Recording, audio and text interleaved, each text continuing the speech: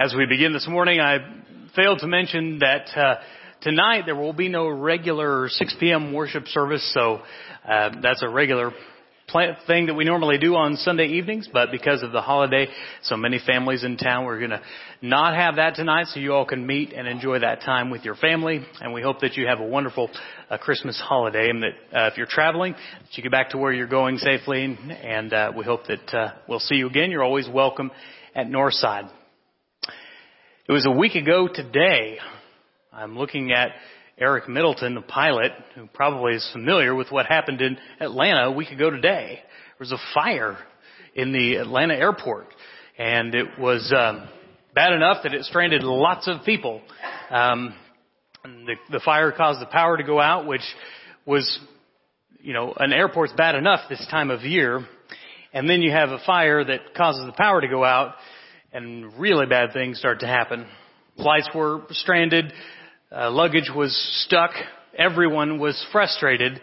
And in the midst of the darkness, there came a beacon of light. And you all know what's coming, don't you?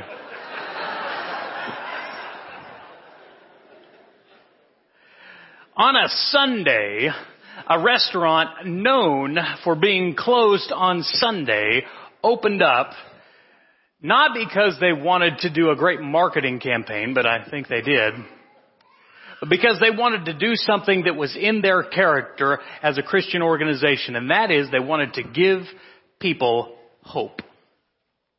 If I could say a church is really not a business, but if we were a business, I think the thing that we market as a church more than anything is hope. Chick-fil-A doesn't just sell delicious chicken sandwiches and waffle fries with a variety of sauces for your tasting pleasure. They give people hope. Now, you think that the thousands of people that were sitting in that airport stuck just thinking about all the things going wrong, miserable, cramped, sweaty, stinky, not knowing where their luggage, not knowing when they get to where they were supposed to be going, in the moment when a worker from Chick-fil-A handed them a sandwich and said, "It would be my pleasure," in that moment they were given just a teeny tiny bit of hope. And that's what we're going to talk about today in the final lesson of our series. Not Chick-fil-A chicken sandwiches, something much more powerful than that, if such a thing could exist. And that is hope. It is amazing what you can do when you have hope. And it's equally discouraging what you can't do when you've lost hope. I'm not sure where 2017's led you this year, whether you've gained a lot of hope, whether you sit here today full of hope and joy, or maybe you've lost it and you're despairing and you're wondering, is it possible for this year to get any worse? Hope is the fuel of life. With it, you can go anywhere, and without it, you are stuck in a rut. If you have it, you have almost everything you need to do whatever God calls you to do. But if you don't have it, it doesn't matter how well equipped you are, you won't get very far. And the greatest hope of all time appeared in the most unlikely sort of places. The scripture records that it was a baby in a manger. In this whole series, we've been talking about the birth story of Jesus, those 4 beautiful chapters of the gospel, which tell the story of how God came into our world. You see, he wasn't just a baby. He was the hope of the world. Now, when was Jesus born? The scriptures don't really say. It doesn't say December 25th. It could have been December 25th. It could have been any other day. Because the reason is not when he was born, but that he was born. May we not forget that Jesus is our hope. And the Bible tells us that Jesus, whenever he came, on whatever date it was, that he came at the exact right moment. Paul describes it this way to the Christians in Galatia. If you're following along in your Bible, turn to Galatians chapter 4, verses 4 and 5. He writes this: "But when the fullness of time had come, God sent forth his Son, born of woman, born under the law, to redeem those who were under the law, so that we might have adoption as sons." You see, Israel knew that a Savior would come. The problem was they just didn't know when. A hindsight, it's a great gift, but foresight is nearly impossible. You know, if you could have told someone at the beginning of the year how wonderful the stock market was going to do in 2017, they would have just, invested everything they could, mortgaged the house. I mean, it would be a fantastic investment. But see, the problem is you can't do that because we can only look backward and say what a great investment it was. Now we have the wisdom of hindsight, but in January we didn't know that. We couldn't have foretold. God sent a son just at the right time. You need to understand that wherever you are this morning, that God's timing is always right.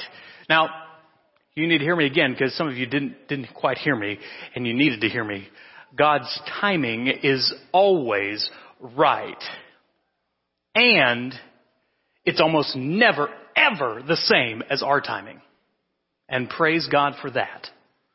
That God's timing is always perfect. And that if we'll wait upon the Lord, our hope will be fulfilled. Waiting on God is no unusual thing. In Genesis tells us the story of Joseph. He had to wait on God 13 years before God would fulfill and answer his promise and his hope. Abraham would wait 25 years, maybe a little longer, to have a son.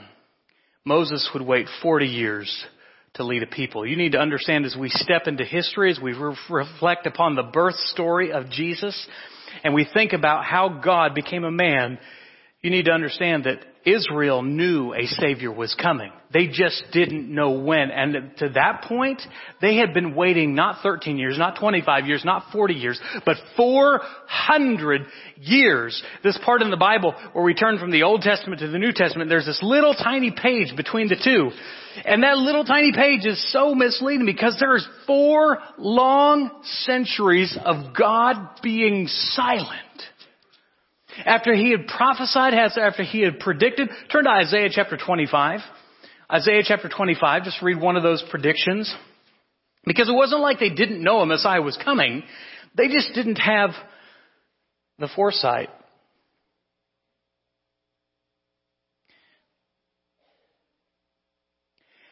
Isaiah chapter 25 verse 9, behold, this is our God. We have waited for him.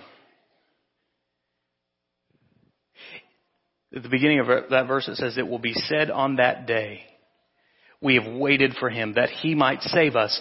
This is the Lord. We have waited for him. Let us be glad and rejoice in his salvation. Did they even have any idea how long of a wait that would be? This morning, if you're stuck in a hopeless situation and you wonder if God is going to show up, and if God's going to show up, when is God going to show up? Can I just encourage you that God is on the way, that hope is headed your way, and if it's not here now, the only answer to that is the one that you don't want to hear from the preacher. Hurry up and wait. That's what all people of faith have had to learn to do. May we not forget that they had to wait, and that in your life you and I might have to wait as well. You see, if God is making you wait, it's for a good reason, and you are in good company. Second, we learned that hope came to the right people. Who are the right people? Was it the Israelites? Well, they knew that it was the Messiah would come from them, from the tribe of Judah, of the lineage of David. They knew all of that, and of course, the stories tell us about Jesus' genealogy and lineage. But I think it was more than that. If you turn to Matthew chapter 12, verse 18 and following, I think hope was designed to come to the right people, and the right people were all those who had lost hope. The Bible calls them bruised reeds and smoldering wicks, which is a beautiful picture. A bruised reed is a plant that's almost broken, but not quite. A smoldering wick is a wick that has this tiny, it's no longer got a flame on it. It's got a tiny little ember just about to go out, almost a flame of smoke.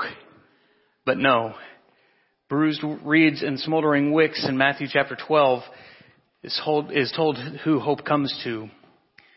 chapter 12, verses 18 through 21. Behold my servant whom I have chosen, my beloved with whom my soul is well pleased. I will put my spirit on him, and he will proclaim justice to the Gentiles. He will not quarrel or cry aloud, nor will anyone hear his voice in the streets. A bruised reed he will not break, a smoldering wick he will not quench, until he brings justice to victory. And in his name the Gentiles will put their hope. One of the saddest experiences I ever had when we went to a camp one time.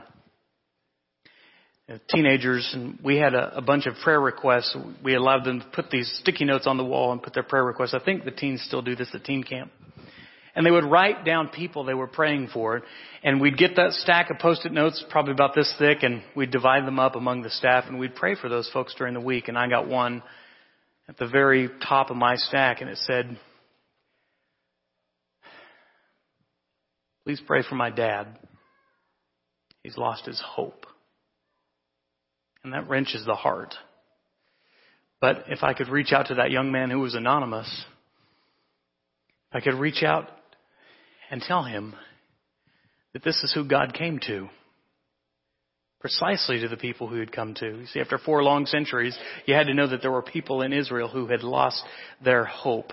In fact, the scripture tells us the story of one of them. One who's only named one time in scripture. His name is Simeon. And his story is told in Luke chapter 2. Very interesting in Luke chapter 2 verses 29 through 33. As the story of Jesus being presented at the temple. And it tells us that he took him up.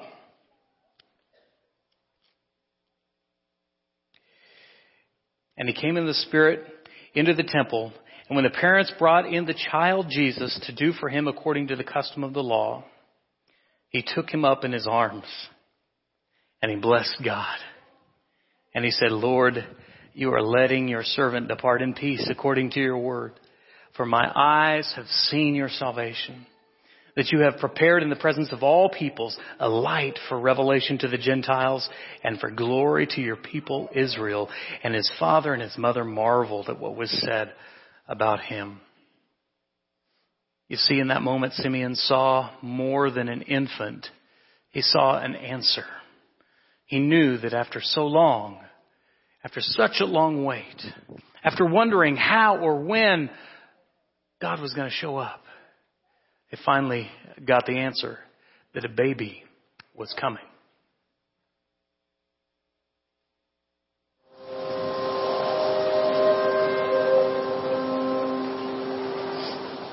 It's dark. The world lies in sin and error pining. The shadows are conspiring,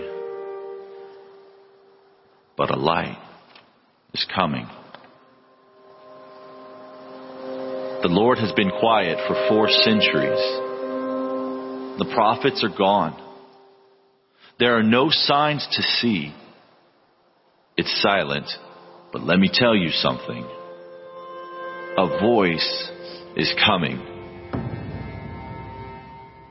The patriarchs are long dead. The judges were traded for a bunch of crowned heads. This monarchy, though, consistently failed and misled. No system is working, but there's a new king coming.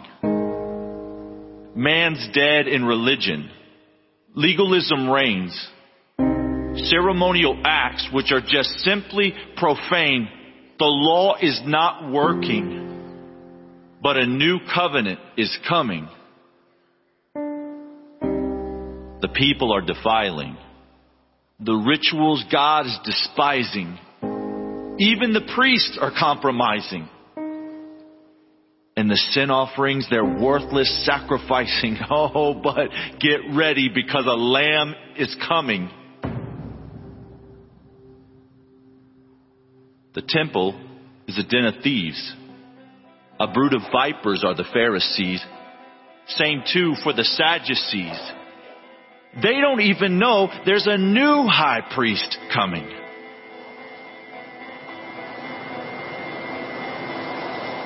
The nations are suffering. Evil is chuckling.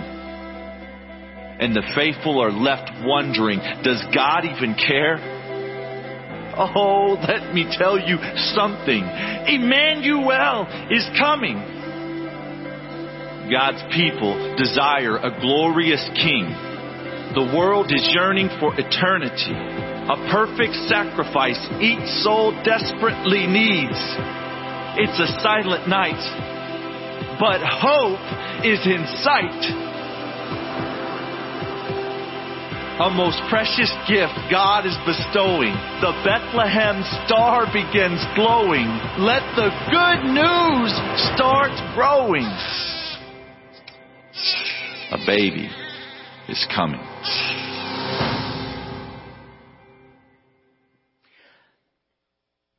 Jesus brought hope to a hopeless people in his birth and in his life. Now, you just think about it. It's powerful to think about how God came in the form of human flesh as an innocent child, as a baby, so dependent and so fragile.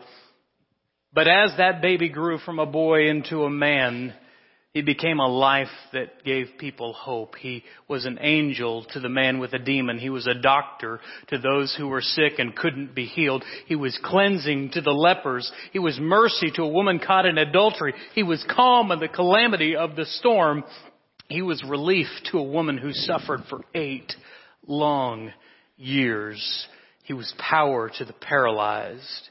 He gave life to the dead.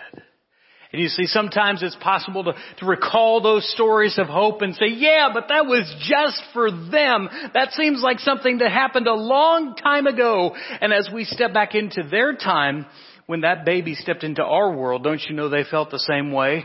The promises of God that the Messiah who was to come, that was coming, that was promises from such a long time ago. You see, we and they can identify, but you need to know that hope came not just for them, but also for us. He gives hope to the one who's suffering in chronic pain and wonders if she will ever get to leave the hospital. He's hope to the man slowly dying of cancer and wondering how much time he has left. He's hope to the man silently struggling with depression, who is not sure he can come to church one more time. He is hope to the child who was abused. He was hope to the marriage hanging on by a thread. He is hope to the man enslaved to pornography. He is hope to the parents who lost their child. He is hope to the teen doubts and fears.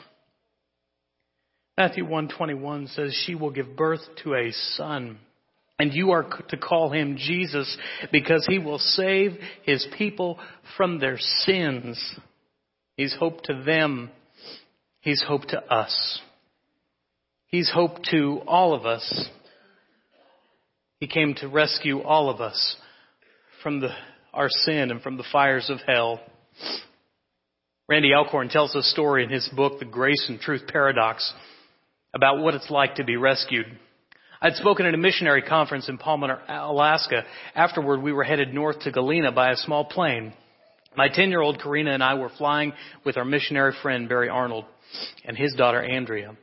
Nancy and our daughter, Angie, were leaving with the rest of Barry's family an hour later in another plane, taking a different route. Well into the flight, we were cruising over a beautiful waterfall at 3,000 feet, when suddenly the engine lost power.